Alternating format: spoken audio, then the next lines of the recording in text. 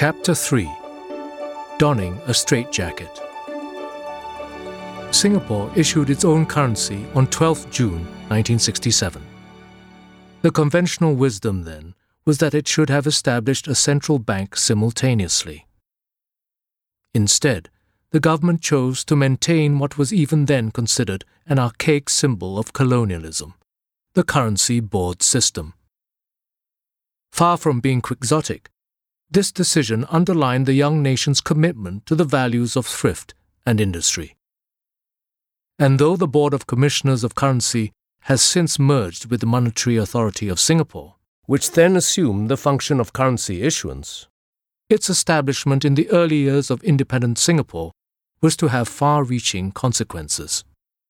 It laid the foundations for the country's rapid accumulation of reserves in the 1970s, and that in turn led to the creation of GIC in 1981.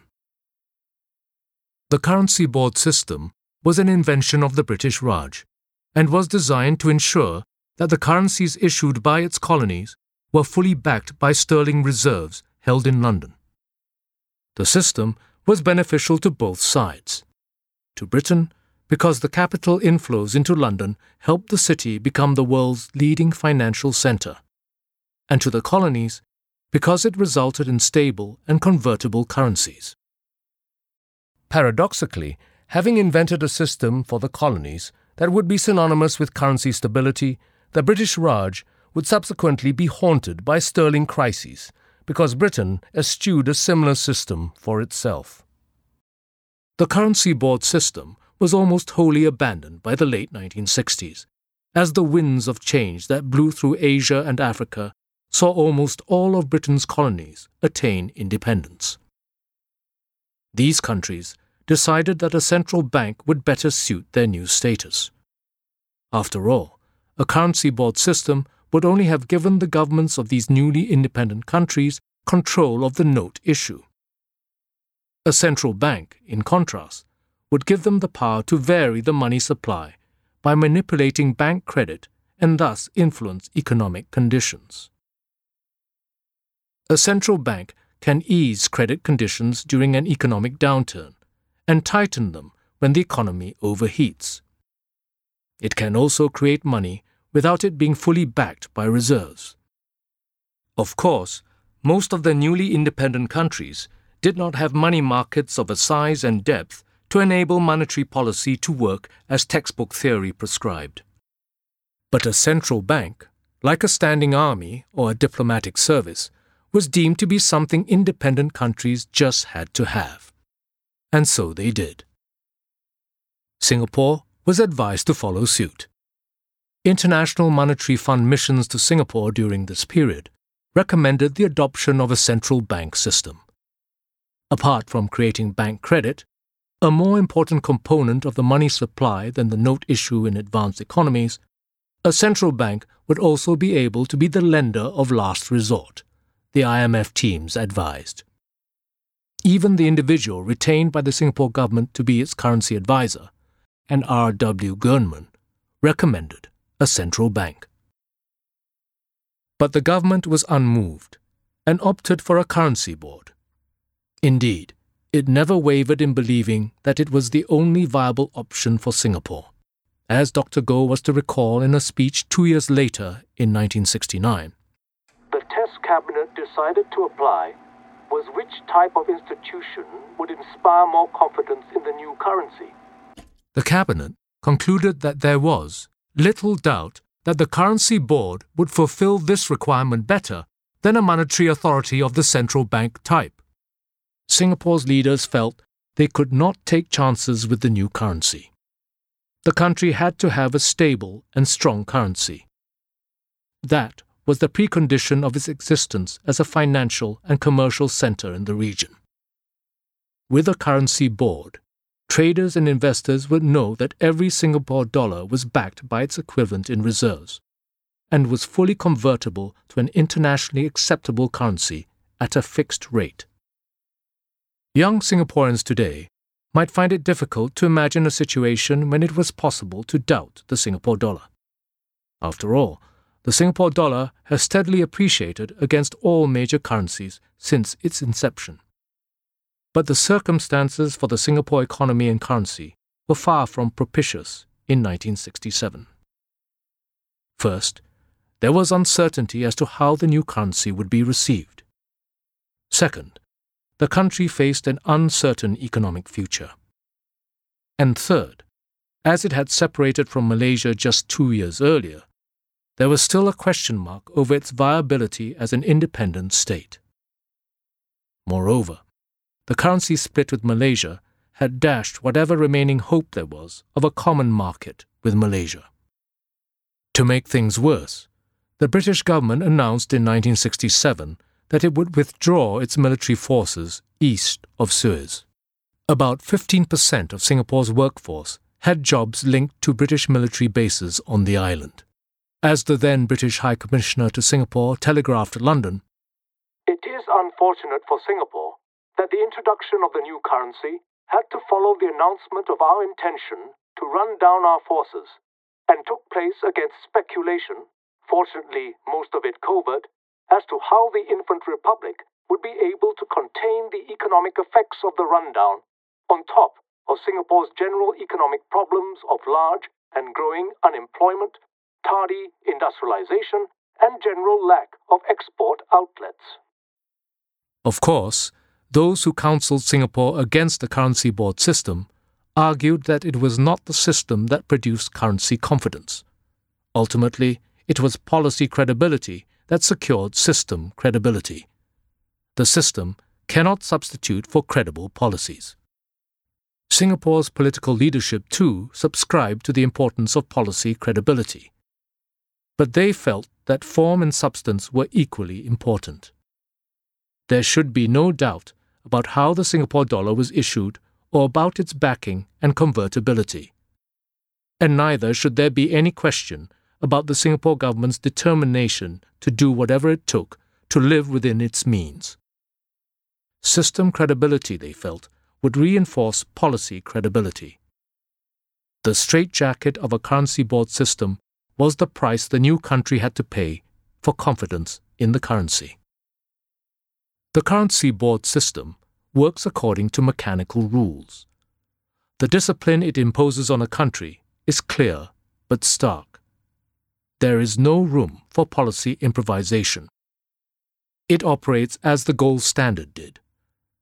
Under the gold standard, trade imbalances led to changes in the stocks of gold countries held, and thus their money supply, which then caused changes in the levels of employment, incomes, and prices. These variations, in turn, led to changes in domestic demand for imports and foreign demand for the country's exports, eventually reducing the trade imbalances and restoring equilibrium. Similarly, under the currency board system, an adjustment process would be triggered if the country incurred trade deficits repeatedly. Persistent trade deficits would mean that foreign traders would be holding increasingly large stocks of the deficit country's currency. As these traders redeemed it for the reserve currency, the country's stock of reserves would diminish. A falling stock of reserves would in turn mean that the note issue would have to be correspondingly curtailed. Though the note issue is but one component of money supply, it nevertheless is the fulcrum on which the banks create credit. A shrinking note issue would thus ultimately lead to a contraction in credit. A deflationary situation would be set in motion, leading to higher unemployment and lower wages, and ultimately to a reversal of the trade deficit. The penalty for loss of competitiveness under a currency board system can thus be severe. Countries that adopt the system have to cope with deflationary situations by working harder and not by creating credit. But this was precisely the message the government wished Singaporeans and foreign investors to note. Only if the country accumulated more reserves by exporting more than it consumed could monetary conditions be more accommodating. Singapore's leaders wished their people to realize there were no shortcuts to prosperity. Aside from choosing a currency board system for these reasons, the Singapore government also had an economic rationale for rejecting a central bank system. Given the openness of the Singapore economy and the high import content of what Singaporeans consumed, Dr. Goh concluded that monetary stimulus would have limited impact in lifting the economy during a downturn. Most of the stimulus would simply leak abroad through increased imports. As a consequence of this, he observed in 1969, "The way to stabilize the economy would lie less in monetary than in fiscal measures. During a downturn, it would be possible to mitigate the harsher effects of recession if the government were to run budget deficits financed not by central bank credit creation, but by spending accumulated overseas assets or proceeds of foreign loans raised on the collateral of these assets. But this would imply the accumulation of such funds during good times. And for this, we don't need a central bank, as the instrument for such measures of stabilization would be the normal government budget." The other reason why the cabinet eschewed a central bank was that the central bank's power to create credit had been frequently abused. Singapore's leaders had witnessed how the replacement of currency boards with central banks in many newly independent countries had led to inflation and currency debasement. They had also seen how monetary policy in developed countries, in Lyndon Johnson's America as well as Harold Wilson's Britain, had an inflationary bias. Lead us not into temptation. Singapore's founding leaders did not think they should tempt themselves or their successors with seemingly easy options. History offers support for their instincts about the value of a currency board system in instilling confidence in the currency. In 1982, the Hong Kong dollar faced a crisis of confidence following the announcement of the colony's transfer to China in 1997. A currency board system was installed, with the Hong Kong dollar pegged at 7.2 Hong Kong dollars to $1 US. That squashed speculative attacks against the currency. Today, Hong Kong still abides by the system, which has kept its currency steady through various crises, including the 1997-98 Asian financial crisis, when so many other currencies fell like ninepins. On 25 August 1966, the Prime Minister explained to Singaporeans why the country was adopting a currency board system. A week had passed since the announcement that the common currency talks with Malaysia had fallen through. Singaporeans had yet to be told about what would replace the Malayan dollar, and there was some unease about how the new Singapore dollar would fare. There had been speculation in some quarters, Lee Kuan Yew told his audience, the Singapore General Printing Workers' Union, that "Singapore is finished because we have no natural resources, and so its currency would be weak."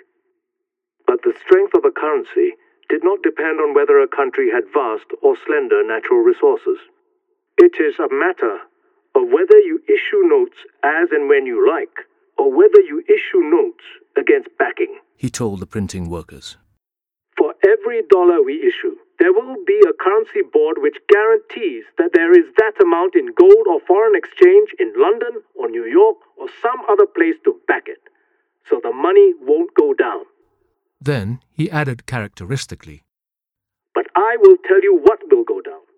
Employment will go down if you don't work hard." The next day, on 26 August, Finance Minister Lim Kim San announced in Parliament the formation of the Board of Commissioners of Currency, Singapore. It began operations on 7th April 1967 and issued its first notes and coins in June. The Finance Minister himself chaired the board, with Accountant General Chua Kim Yao serving as his deputy. The other directors included people from the private sectors, including from foreign banks. Their inclusion was to signal to the outside world that the currency board was subject to scrutiny by independent and credible people from outside the government. As Lee put it, "It wouldn't be just our word. It was also the word of the foreign bankers, that the reserves were there for every dollar issued." Within 2 years of its independence, Singapore made decisions that had far-reaching consequences for its reserves.